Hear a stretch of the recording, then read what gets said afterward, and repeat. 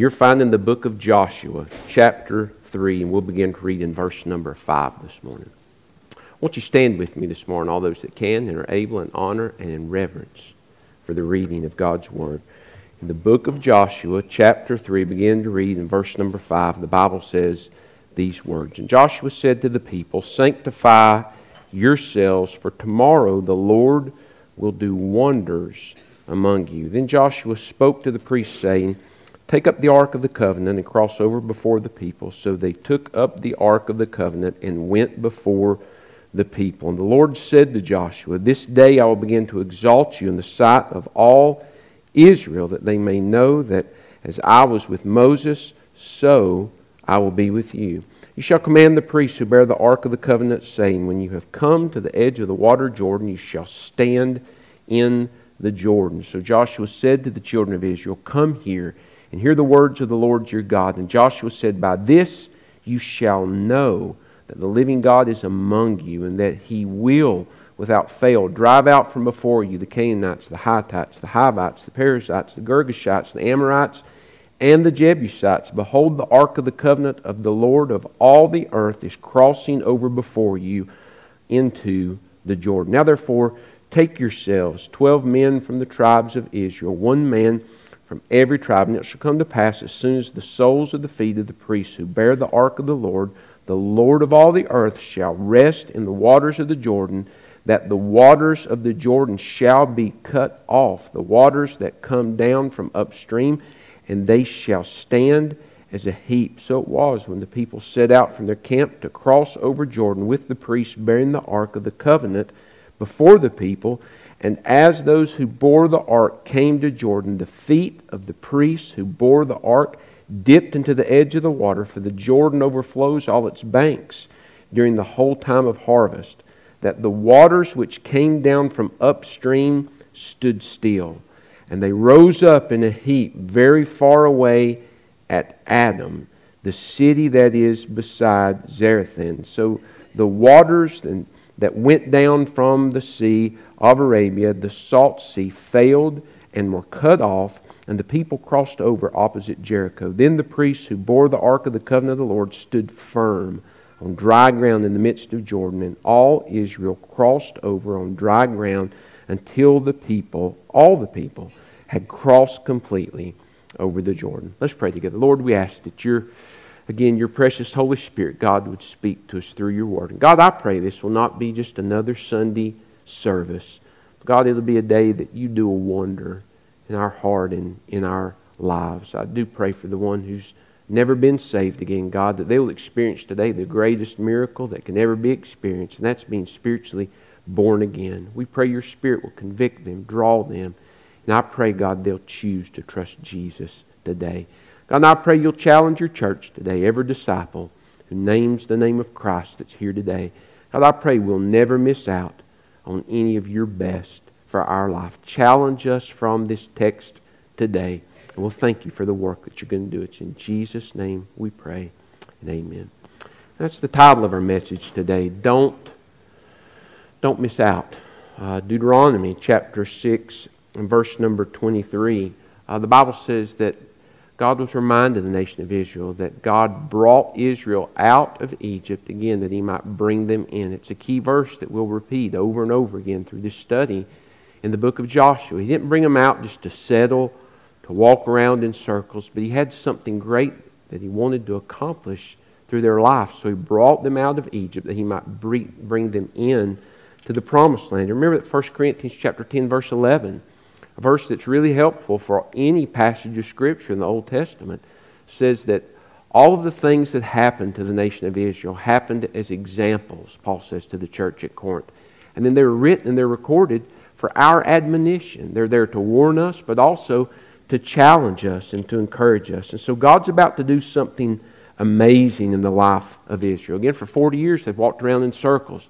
Two things have happened again: death and discipleship. Everyone who is under the age of accountability, 20 years and younger, they've been discipled. But everyone who was over that age, except for Caleb and Joshua, they've all died because they rebelled against God and they wouldn't cross over 40 years before that. So they have the opportunity to experience a brand new beginning, to be revitalized, as it were, to experience freshness in the Lord. And so God is about to do an amazing thing. And every individual needed to make sure that they didn't miss out on anything that God was doing. And this passage, it really is, it's so full of hidden truths that really aren't that hidden. If you'll just be careful, you can see some great and wonderful things if you don't miss out on them. First off this morning, I would challenge you, don't miss the miracle. Look again at verse number 5 of Joshua chapter 3, where the Bible says God through Joshua challenged people to sanctify themselves. That is, to set themselves apart, to get clean.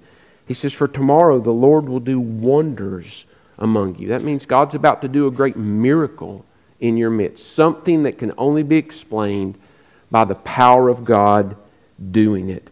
And how they responded, remember, to last week's message, to the ark, really determined whether they would miss out on God's miracle or not. Remember that the ark was a type of Christ. It had 3 things that were inside of it. There was a copy of the law, there was a pot of manna, and there was Aaron's rod. And we spent some time last week saying that each of those represent part of the ministry of Jesus Christ. And so the ark is a type of the Lord Jesus Christ. And so how they responded to the ark, because they were to keep their eyes on the ark, to follow the ark as it crossed over, really determined whether they would experience God's best. As we shared last week, how you and I respond to Jesus Christ determines whether we will experience God's best for our life. Remember, in their response to the ark, first off, they were to follow, verse 3. They were to follow fully. Wherever the ark went, they were to went. Now, the ark's going to stand between them and death, and they're to continue to cross over, but they're still following the ark fully. They were to forsake, verse number 4, any competing distractions. They needed to make sure that they stayed back far enough that they could keep their eyes on the ark. And that doesn't mean that you don't draw near to God, because He'll draw near to you. It just meant that if they all piled up upon the ark, no one in the back would be able to see. So everybody needed to position themselves so that there would be no distractions in their life that would keep them from keeping their eyes on the ark and following. And we must do that as well. You need to make sure there's no distractions. Just things that can be good in their own right, but they can become bad if they take the place of keeping your eyes on Jesus Christ. So they were to follow, they were to forsake any competing distractions. And then again, as we already looked in verse number 5, they were to forfeit. They were to fully surrender themselves to God's lordship. They were to sanctify themselves. That is, to set themselves exclusively apart for God's use. And as I shared last week, I remind you again, friend, many Christians have missed out on God's best. But for our text this morning, listen to me. Many disciples, many families, and hear me, church family, many churches miss their miracle because they settle short of following God into His best. Remember that chapter 1 and verse 12 spoke about Reuben, Gad, and half the tribe of Manasseh. These were part of the children of Israel. And on their way up to the Jordan to cross over into the abundant life, into the Jordan, they saw some land that looked pretty good to them. Looked good. And they thought, we can probably make a pretty good life here. And so they'd approached Moses prior to his death and said, hey, do you think God would just let us stay here? I know we're supposed to cross over. It's God's plan that we cross over. But this looks pretty good to us here.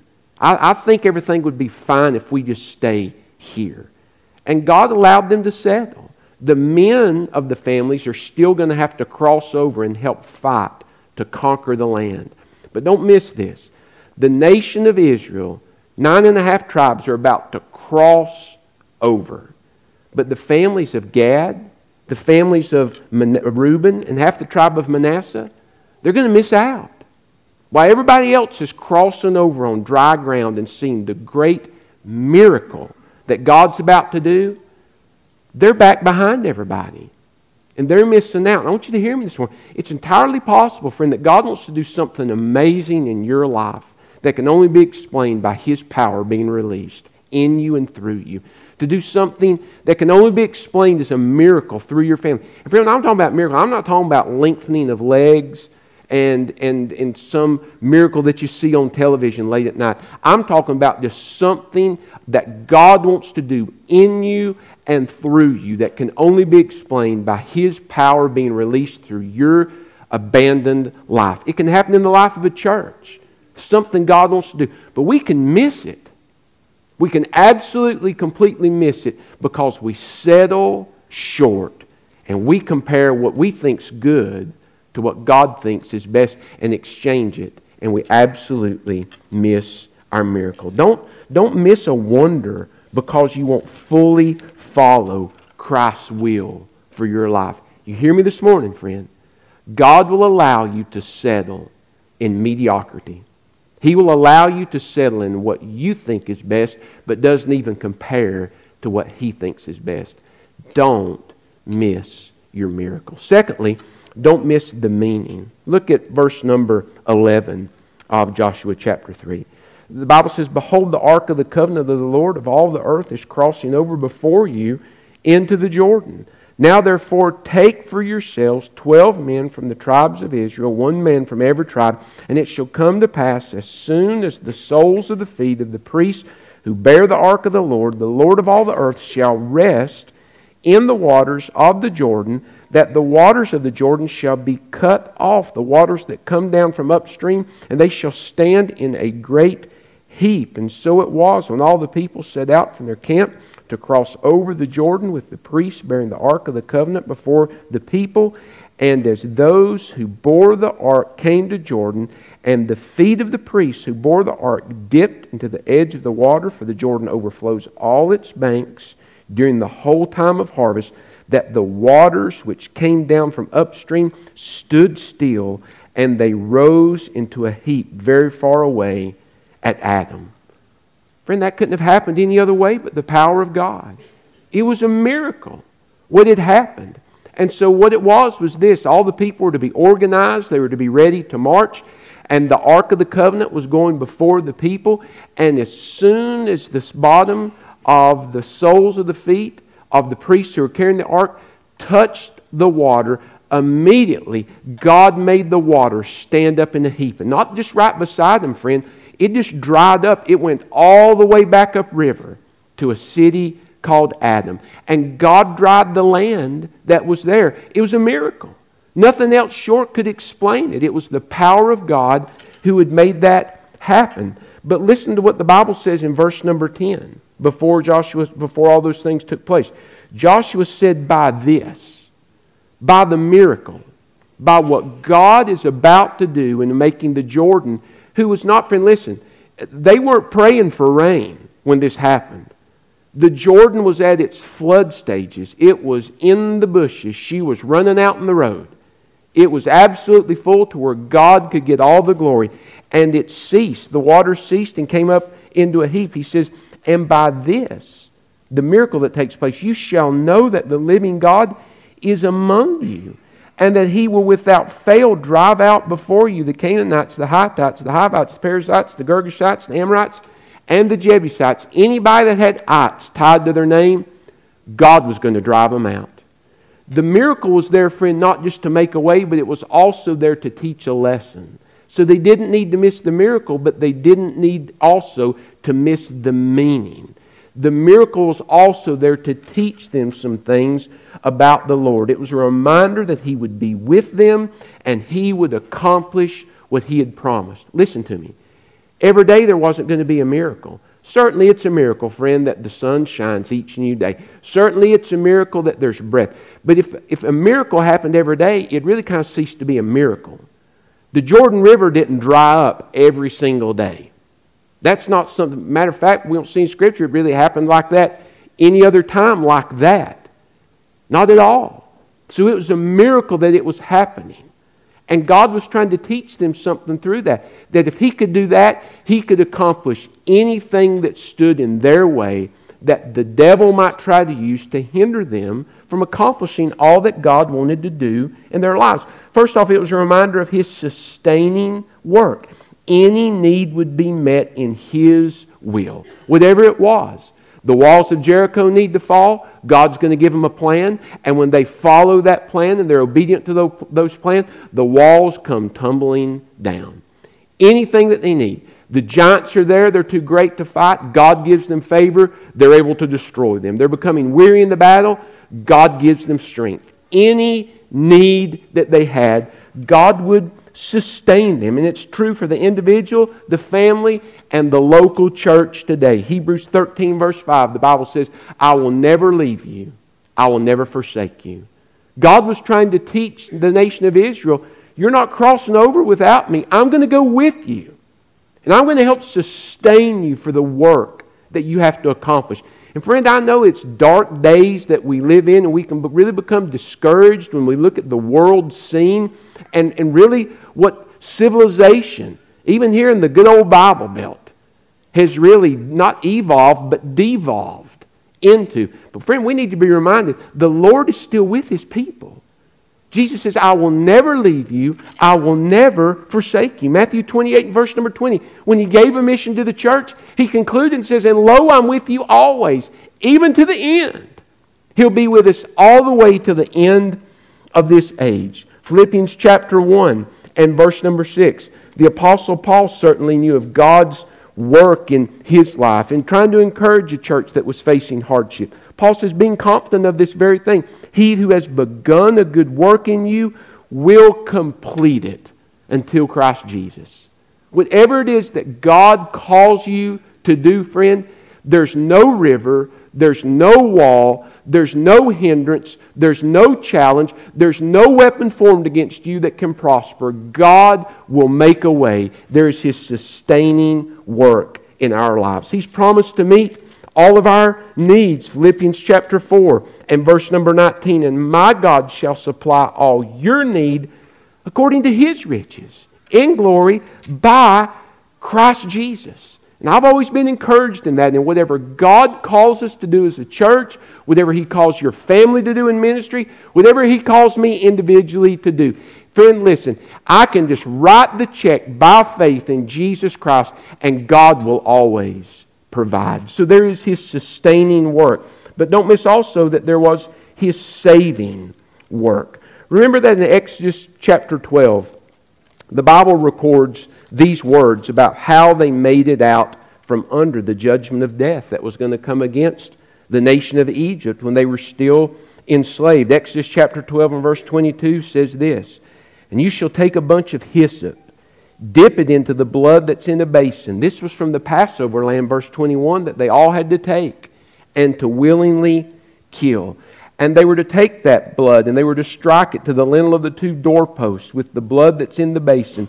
And none of you shall go out from the door of his house until morning. For the Lord will pass through to strike the Egyptians, and when He sees the blood on the lintel and on the two doorposts, the Lord will pass over the door and not allow the destroyer to come into your house to strike you. It was by the blood of the Lamb. It was His saving work amongst His people that He had already done. Well, it was time for them to walk out of Egypt and be reminded that as they approached an obstacle, the Red Sea, Egypt was also coming behind them. Pharaoh, all of a sudden, he's upset. Now he doesn't want them to go. Pride is taken over his heart wholly. The Lord hardened his heart, but He hardened His own heart. And what can seem like a very insignificant verse, but are some of my most favorite things to do as I read the Bible, it's to look for Jesus in every passage of Scripture. The Bible says in Exodus chapter 14 and verse 19 that the angel of God, capital A-N-G-E-L. Who's the angel of God? It's the Lord Jesus Christ. It's a pre-New Testament appearance of Christ. The Bible says that the angel of God who had gone before the camp of Israel, friend, listen, it was by the blood of the Lamb that they escaped the judgment of death. Who led them out of Egypt? The angel of God did. It's Jesus that led them out of captivity. Well, now the Red Sea's before them. God's going to part the Red Sea. Egypt's about to descend upon them, all the army of Egypt. And listen to what the Bible says the angel of God did. The angel who had gone before the camp of Israel moved and went behind them. And the pillar of cloud went from before them and stood behind them. Friend, their judgment is about to fall down on them in the form of what Egypt wants to do. And the Lord Jesus Christ stands between them and certain death. And now here we see a type of Christ that stepped into the Jordan River, which is the type of the Lord Jesus Christ. Now the ark stood between them and certain death. Remember, the priests were to carry the ark into the river. And note that Jordan means the river of judgment in Hebrew. Wade out into the river, try to swim the river without some sort of flotation, you're going to drown.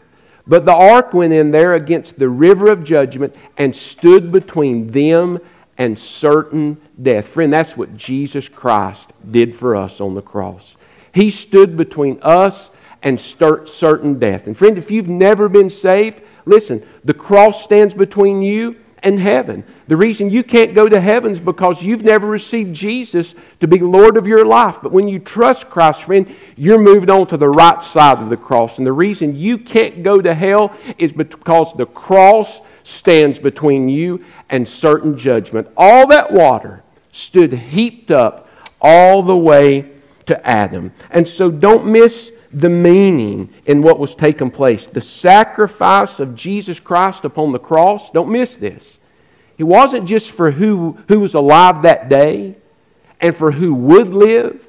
When Jesus died upon the cross, stay with me, and said it's finished, it was for everybody who would ever be born, but it also went all the way back to Adam. Hebrews chapter 11 is really the hall of faith. The Bible says in Hebrews chapter 11 verse 4, by faith Abel offered to God a more excellent sacrifice than Cain. Well, how did Abel come about to be a person of faith? It was because his mom and dad taught him how. The Bible says that he was slain because of a jealous brother, but the Bible goes on, some of his family, verse 5, by faith Enoch was taken away. He didn't see death. He had a good testimony. He followed God. Verse 7 of Hebrews chapter 11, by faith Noah, being divinely warned of things not seen, moved with godly fear. Verse 8, by faith Abraham followed the Lord. By faith Sarah, verse 11 of Hebrews chapter 11, she also, the Bible says, by faith Abraham, verse 17, when he was tested, offered up Isaac. When he had received the promise, was offered up his only begotten son, in whom it was said, Isaac your seed shall be called. By faith Isaac, verse 20, blessed Jacob. By faith Jacob, when he was dying, blessed all of his sons. Verse 22, by faith Joseph, when he was dying, made mention of the departing. Verse 23, by faith Moses. We go to verse number 30, by faith the walls of Jericho fell. By faith the harlot Rahab. How were people pre-Calvary saved? By faith. By faith. For by grace have you been saved through faith. And so when Jesus died on the cross, listen, His atoning work not only died for people who were alive that day, paid for the sins of people who were alive that day, and those who would be born, us, but also, friend, all the way back to Adam, when the ark, which is a type of Christ, stood in the river of judgment and held back certain judgment from destroying the nation of Israel, it went all the way back to where? To Adam. It was a foreshadow. It was a picture. As they walked through the river, if they weren't careful, friend, they would miss what it was that God was teaching them. The ark in the middle of the river Jordan is a picture of what Christ would accomplish on the cross and make available through an empty tomb for all who would follow Him and who would cross over into an abundant life. Listen to me this morning. Don't miss the meaning of the cross. The cross can't save you, but the sacrifice that took place there, it can. Nobody ever gets saved by two pieces of wood, friend. Listen, the cross didn't make Jesus special. Jesus made the cross special. It was His sacrifice. The wages of sin is death. He died that we might live. Don't miss the meaning of what took place. Third, don't miss the memorial. Well, we didn't read all of chapter 4 because I didn't want to make your legs start wobbling, but we're going to ease over into chapter 4. this morning. So they've crossed over now. And look what the Bible says in chapter 4, verse number 1. It came to pass when all the people had completely crossed over the Jordan, that the Lord spake to Joshua, saying, Take for yourselves 12 men from the people, 1 man from every tribe, and command them, saying, Take for yourselves 12 stones from here, out of the midst of Jordan. That is, while they were crossing, from the place where the priest's feet stood firm. You shall carry them with you, over with you, and shall leave them in the lodging place where you lodge tonight. Then Joshua called the 12 men whom he had appointed from each tribe of Israel, 1 man from every tribe. And Joshua said to them, Cross over before the ark of the Lord your God into the midst of the Jordan, and each one of you take up a stone on his shoulder, according to the number of the tribes of the children of Israel. So they were to take these 12 stones, and they were to carry them over to the other side of the Jordan. And then Joshua was going to put them together as a memorial. Nothing special. Wasn't going to break any cement out or mortar and make any special thing. They weren't going to put a placard on it like Baptists do and memorialize every single little thing that has no spiritual significance. It was just something that could be used to later teach a lesson. Look what the Bible says in verse number 6. You're to do this, that this may be a sign among you. When your children ask in time, saying, What do these stones mean? That is, if you're passing by, or if just that day they're piling the rocks up, and you've got children who are small and spiritually they're not developed yet. They're not people of faith yet. They haven't come to that age. He said, this is going to be a teaching opportunity for you to say, I'll tell you why these stones are here. The answer is this, verse 7. You shall answer them that the waters of the Jordan were cut off before the ark of the covenant of the Lord. When it crossed over the Jordan, the waters of the Jordan were cut off, and these stones shall be a memorial to the children of Israel forever. Verses 21 and 23 repeat almost the same thing. It was a second reminder. Joshua was saying, don't miss the memorial. Don't miss the opportunity of what the stones represent. Now listen, friend, they were just 12 stones. There was nothing special about them. They didn't glow. The Bible doesn't say, that they had any special aura to them. There wasn't a special water that came out that could be bottled and sold. It was just 12 ordinary rocks. But what they represented was something special. It was what the Lord had done in their midst. It was His saving work, and it also spoke of what His sustaining work was going to be when He led them now into this abundant life. We have 2 rocks. We don't have 12 rocks. We have 2 rocks to mention. We have baptism and we have the Lord's Supper. Both baptism and the Lord's Supper memorialize. Baptism demonstrates and memorializes. Most biblical scholars agree that where the nation of Israel is crossing right here is also where John the Baptist was ministering and baptizing when the Lord Jesus Christ came to be baptized. Coincidence? I don't think so. I don't think so at all. The baptism commemorates, friend, what Jesus Christ would do and was going to offer through His resurrected life. His baptism, when Christ was baptized, it was a foreshadow of what He would accomplish on the cross for us. And when He walked out of that river, wet, it was a picture of leaving that cold, dark tomb in a resurrected glory and the life that we can share in Him. By faith, when we're baptized into His sacrifice and to His life and raised to walk in newness of life. Listen to what the Apostle Paul wrote in Romans chapter 6, verses 4 through 5. He says, Therefore we were buried with Him, that's Jesus, through baptism into death, that just as Christ was raised from the dead by the glory of the Father, even so we also should walk in newness of life. For if we have been united together in the likeness of His death, certainly we also shall be in the likeness of His resurrection. And every time someone's baptized, friend, listen, physically, all they do is get wet. They get into the water, they go all the way under, and they come all the way up. That's physically all that happens. Spiritually, something's happening because they're being obedient to the first command in the life of a disciple, to follow the Lord in believers' baptism. But we who watch it, friend, we see a memorial. We're looking at a stone standing on the ground, just as there were 12 stones on the other side of the river, on the west side of Jordan.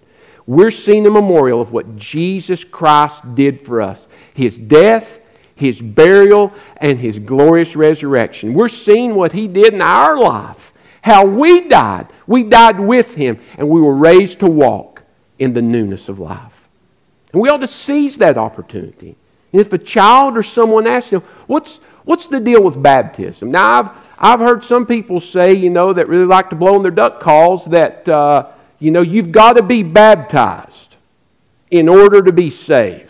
I've heard there's some denominations that believe in it. They say, oh no, the Bible doesn't. Any addition, Jesus plus anything equals one word with 4 letters. C-U-L-T.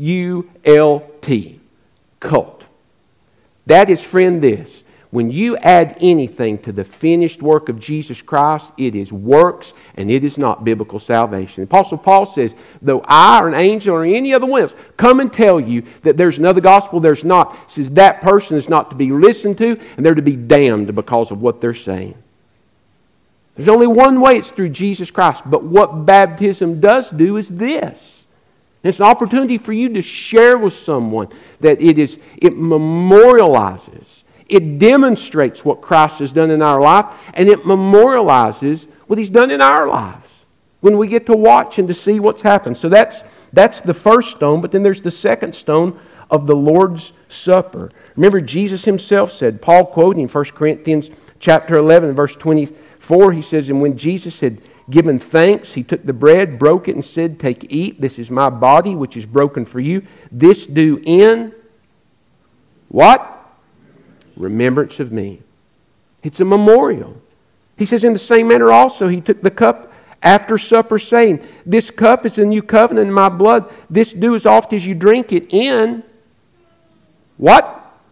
Remembrance of me. It memorializes. Now, friend, listen. The Lord's Supper itself, it's a dry little wafer that doesn't taste good and just a thimble full of grape juice. That's all that it is. There's nothing to it.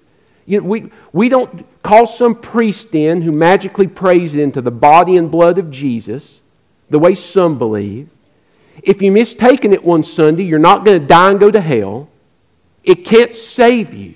But what it does is this. It memorializes the precious sacrifice of the Lord Jesus Christ. It's a stone laying on the ground that when I take that piece of bread and I put it in my mouth, I'm chewing that piece of bread just like the body of Jesus Christ was broken and scourged for us. When I drink that juice, it's a symbol of I've internalized His sacrifice. Not literally, but spiritually, by faith, when I turned and trusted Him to be Lord of my life. His blood, just like they applied the blood to the doorposts of those houses, by faith it was applied to the doorposts of my life. And when the judgment of death comes against me one day, it's appointed to man once to die, and then the judgment. Praise God, friend, death will pass over me. And I hope you can say this morning, it will pass over you. And that's what the Lord's Supper does. It memorializes that. But if you miss that in baptism and you miss it in the Lord's Supper, you've just missed it. And when children or someone else ask them, what's that all about? Just like it gave them the opportunity to seize to talk about God's saving work and His sustaining work, seize the opportunity to talk about the work of Christ in the life of His church. So don't miss the miracle, don't miss the meaning, don't miss the memorial. And fourth, I challenge you this morning, don't miss the mission. Well, let's pick up in verse 21 of Joshua chapter 4. Then he spoke with the children of Israel, saying, when your children ask their fathers in time to come, saying, what are these stones? This was a reminder of what he'd already said earlier. Then you shall let your children know, saying this, Israel crossed over this Jordan on dry land, for the Lord your God dried up the waters of Jordan. And again, friend, this was a type of Christ. It was a type of His saving work. The ark stood between them and certain death. The river of judgment was cut off all the way to Adam. The Lord your God dried up the waters of Jordan before you until you had crossed over, as the Lord your God did to the Red Sea, which He dried up before us until we had crossed over. Listen, that all the peoples of the earth may know the hand of the Lord, that it is mighty, that you may fear the Lord your God forever. It says, don't miss the mission. Don't miss the reason that you are crossing over. In Exodus chapter 19 and verse 6, God had told them, you're to be a kingdom of priests to me. You're to train your children and the direction that they should go. You're to teach them my word, to fear me. You're to be fruitful and you're to be multiplying. Because remember, friend, the Romans chapter 1 verse 16 says that the gospel came to the Jew first and then to the Greek. So salvation was going to come first to the Jews, and then it would be offered to all people. That's verse 24, that all the people of the earth may know the hand of the Lord. And that's the sad thing, one of the saddest things that happened during those 400 years we call the intertestamental period, between the end of Malachi and when John the Baptist came as one crying in the wilderness. The Pharisees and the Sadducees had so turned away the nation of Israel, they forgot what their purpose was. And it wasn't to be an exclusive group all to themselves. They were to be a people that were going to have the benefit, friend, to introduce the written word and the living word, the Lord Jesus Christ, to a lost and dying world. Why were they crossing over? Well, friend, one of the biggest reasons was this, and they didn't even know exactly who it was or by what family it would go through. Listen to what Matthew chapter 1 and verse number 4 says. The Bible says, Ram begot Amminadab, and Amminadab begot Nahshon, and Nahshon begat Salmon. And so in the midst of all these people who were crossing over on dry ground, the priests are standing there with the Ark of the Covenant. There's a man by the name of Salmon who's walking over with his family. And he's a single man. He's a bachelor. He's all by himself, and he's crossing over into this land, wondering what all's going to be there, what the battles are going to be like, what the challenges are going to be. He's so excited about this new opportunity in the Lord. And then one day after the battle at Jericho, listen, he happens to walk up to this most beautiful woman who's got a brand new life in Almighty God. Her name's Rahab. She had once been a harlot, but by the blood of the Lamb, friend, her life has been forever changed. And Salmon looked at her, and boy, God just began to do something in his heart, and he fell in love with her. And then they were married, and then they began to have children. And they had a son by the name of Boaz, and Boaz begat a name by the name of Obed, and Obed begot Jesse, and Jesse begot David. And other generations, 14 other generations, from David down to the judgment of Babylon, and then 14 other judgments after that, friend, till we get to generations, till we get to verse number 16, where the Bible says, and Jacob begot Joseph, the husband of Mary, of whom was born Jesus, who was called the Christ. Jesus didn't have a father. No one begot him but the Holy Spirit. Why was the nation of Israel crossing over? So they could continue to have family after family after family, generation after generation. Galatians 4:4 says, till in the fullness of time, Christ would be born. That was the mission, to introduce the written word and the living word. Friend, don't miss the mission. Why does the church exist? It's not for us. The church exists for missions. The church exists to take the gospel to a lost and dying world. And so many churches miss the mission because they become so inwardly focused. They become controlled by vain tradition rather than the precepts of Scripture. And friend, if we're ever going to make a difference in this lost and dying world, it's not necessarily what's going to happen here on Sunday morning. It's what's going to happen on Monday morning when you're out living on mission with the Lord. That's where a lost and dying world is. And so as you go about your day, as you go about your retirement, as you go about whatever tomorrow is going to be, don't miss the mission. Acts 1:8, you shall be my witnesses. Matthew 28:19 through 20, reach, teach, and encouraged. But most of the nation of Israel, they missed it. They missed it.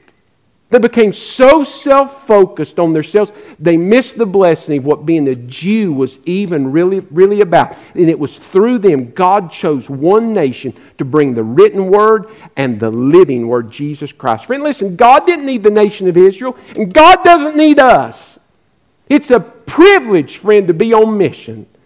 God can use a rock. He can use a donkey. Matter of fact, any old bush will do for God to speak through. It's the privilege that we have to be able to be a part of missions. I believe with all my heart, friend. Revelation 21 verse 4, the Bible says that He'll wipe the tears from our eyes away.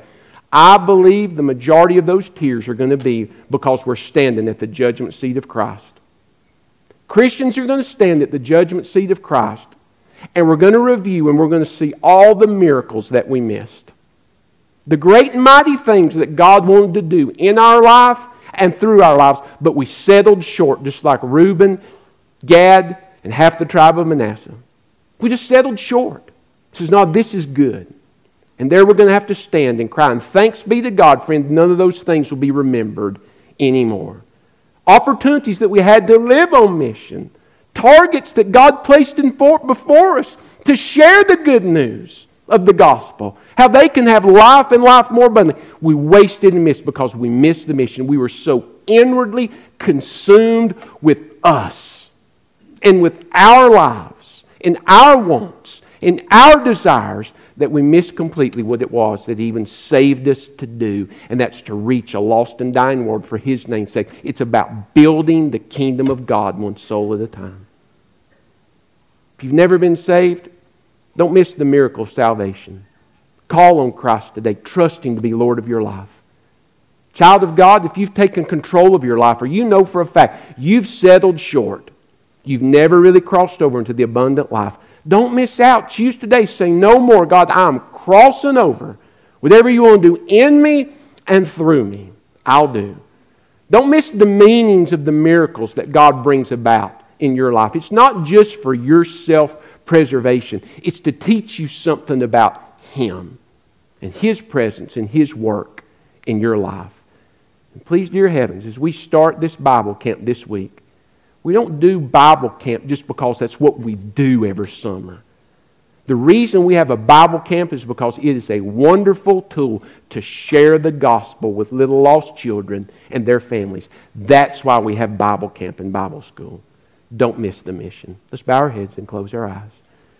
If you've never been saved, God loves you. He sent Christ to die for you. He has paid the price for your sin. But you must choose to turn and trust Him today. Silently where you sit, won't you tell Him so today that you want to be saved? Pray just like this. God, forgive me of my sin. I believe Jesus died on the cross. And I believe that payment stands today between me and hell. I turn from my sin. I trust Jesus. His finished work on the cross. The grave is empty. I ask Him to come live His resurrected life in me today. That's my prayer. If you prayed that, won't you make your way to the front in just a few moments so I can encourage you in what God wants to do next in your life?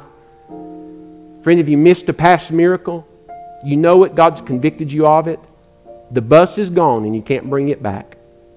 But if you've got breath, friend, there's still hope for tomorrow. Surrender your life afresh and anew today. That's revival. Let God revive a work in you. Something that He wants to do in you and through you that only He can get the glory for. And friend, it's all about the mission. Christ died because God so loves the world. Be a part of that. Yield yourself afresh and anew today. Maybe your prayer of commitment should be this. God, I thank You for the day You saved me.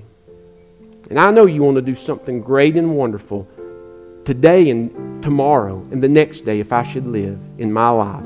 I yield myself to it. You live the life through me You want to live. And God, I won't miss the memorials. Lord, every day I turn to Your Word, I'll be reminded of the love You demonstrated and that You died for me. And Lord, every day I'll be mindful of Your resurrected life because You're living it through me. Father, I pray you'll give me opportunity and favor, just like you gave Joshua amongst the people. I pray you'll give me favor amongst those that I do business with, see, work with every day for the purpose of sharing the gospel and encouraging others, discipling people, that they'll live that same way. God, help us not to miss it, that when we stand at the judgment seat of Christ, the only tears we will shed will be tears of joy, as we're so thankful for all that you did and all we're going to be able to experience for all eternity in Jesus Christ. Father, sanctify the truths of these texts to our hearts. Call us into your will now. It's in Christ's name we pray. Their heads bowed and their eyes